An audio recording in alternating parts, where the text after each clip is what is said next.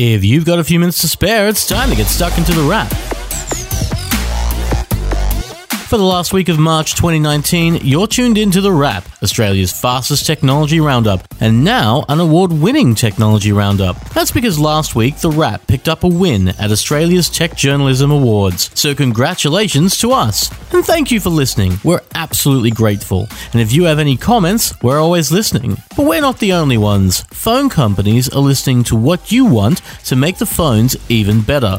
You want bigger screens? You're getting them. How about bigger batteries? Well, you'll get that too. And if you want bigger and better cameras, that's great, because we're in Paris for the launch of one of those. This week, Huawei announced the P30 and P30 Pro, the latest in its phones built to take photos, and lots of them.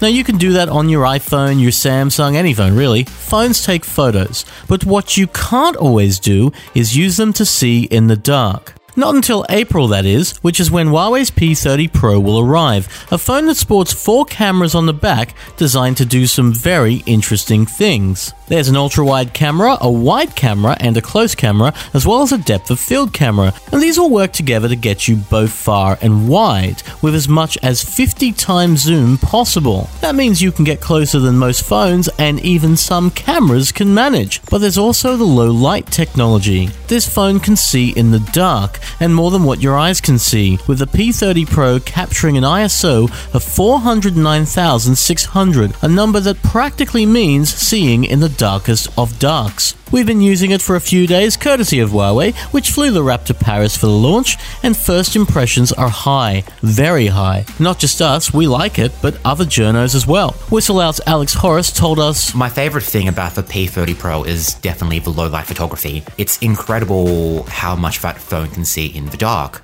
You can get a completely bright, clear, usable shot with almost no light whatsoever.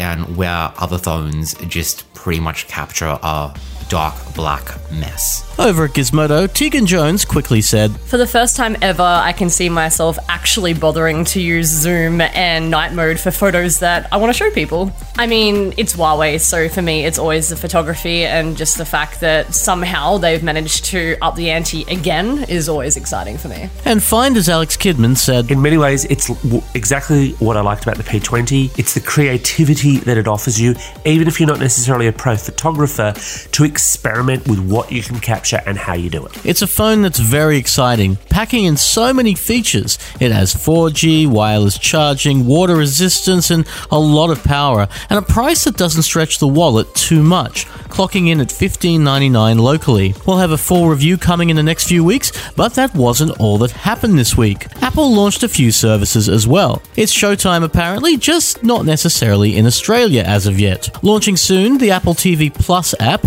will connect TV and movie services together, creating what is essentially an a la carte service for your TV viewing, while Apple Arcade is a video game service for Apple devices. There's also an Apple News Plus service for getting more than just your standard news, with a more magazine-like delivery to the iPad and the iPhone. And it tells you that Apple is really getting into the services world. After all, with the success of Spotify and Apple Music for music, as well as movies on Netflix and Stan, services make money. And Sony and Arlo both have new cameras to talk about. They're not quite the same see-in-the-dark cameras as Huawei's P30 and P30 Pro, but they just might change the cameras you do use. The Arlo Ultra 4K is less a camera you'd use for pleasure, but more for security, as it's a 4K Ultra HD security camera. Arlo told us that you'd want at least a 4 megabit upload to make this thing work, which basically means you need the NBN, and it'll deliver a 4K security camera picture, which could mean the difference between identifying what exactly is going on versus who is that blob of pixels and why are they in my home. Meanwhile, Sony has a pint-sized GoPro competitor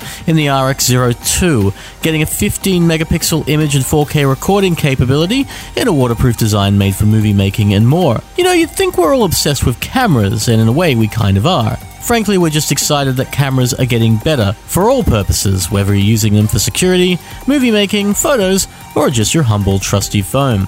For now, you've been listening to The Wrap, Australia's fastest technology roundup. The Wrap appears every Friday, and we'll be back next week for more technology in 5, even in Australia. Until then, have a great week, and we'll see you next time on The Wrap. Take care.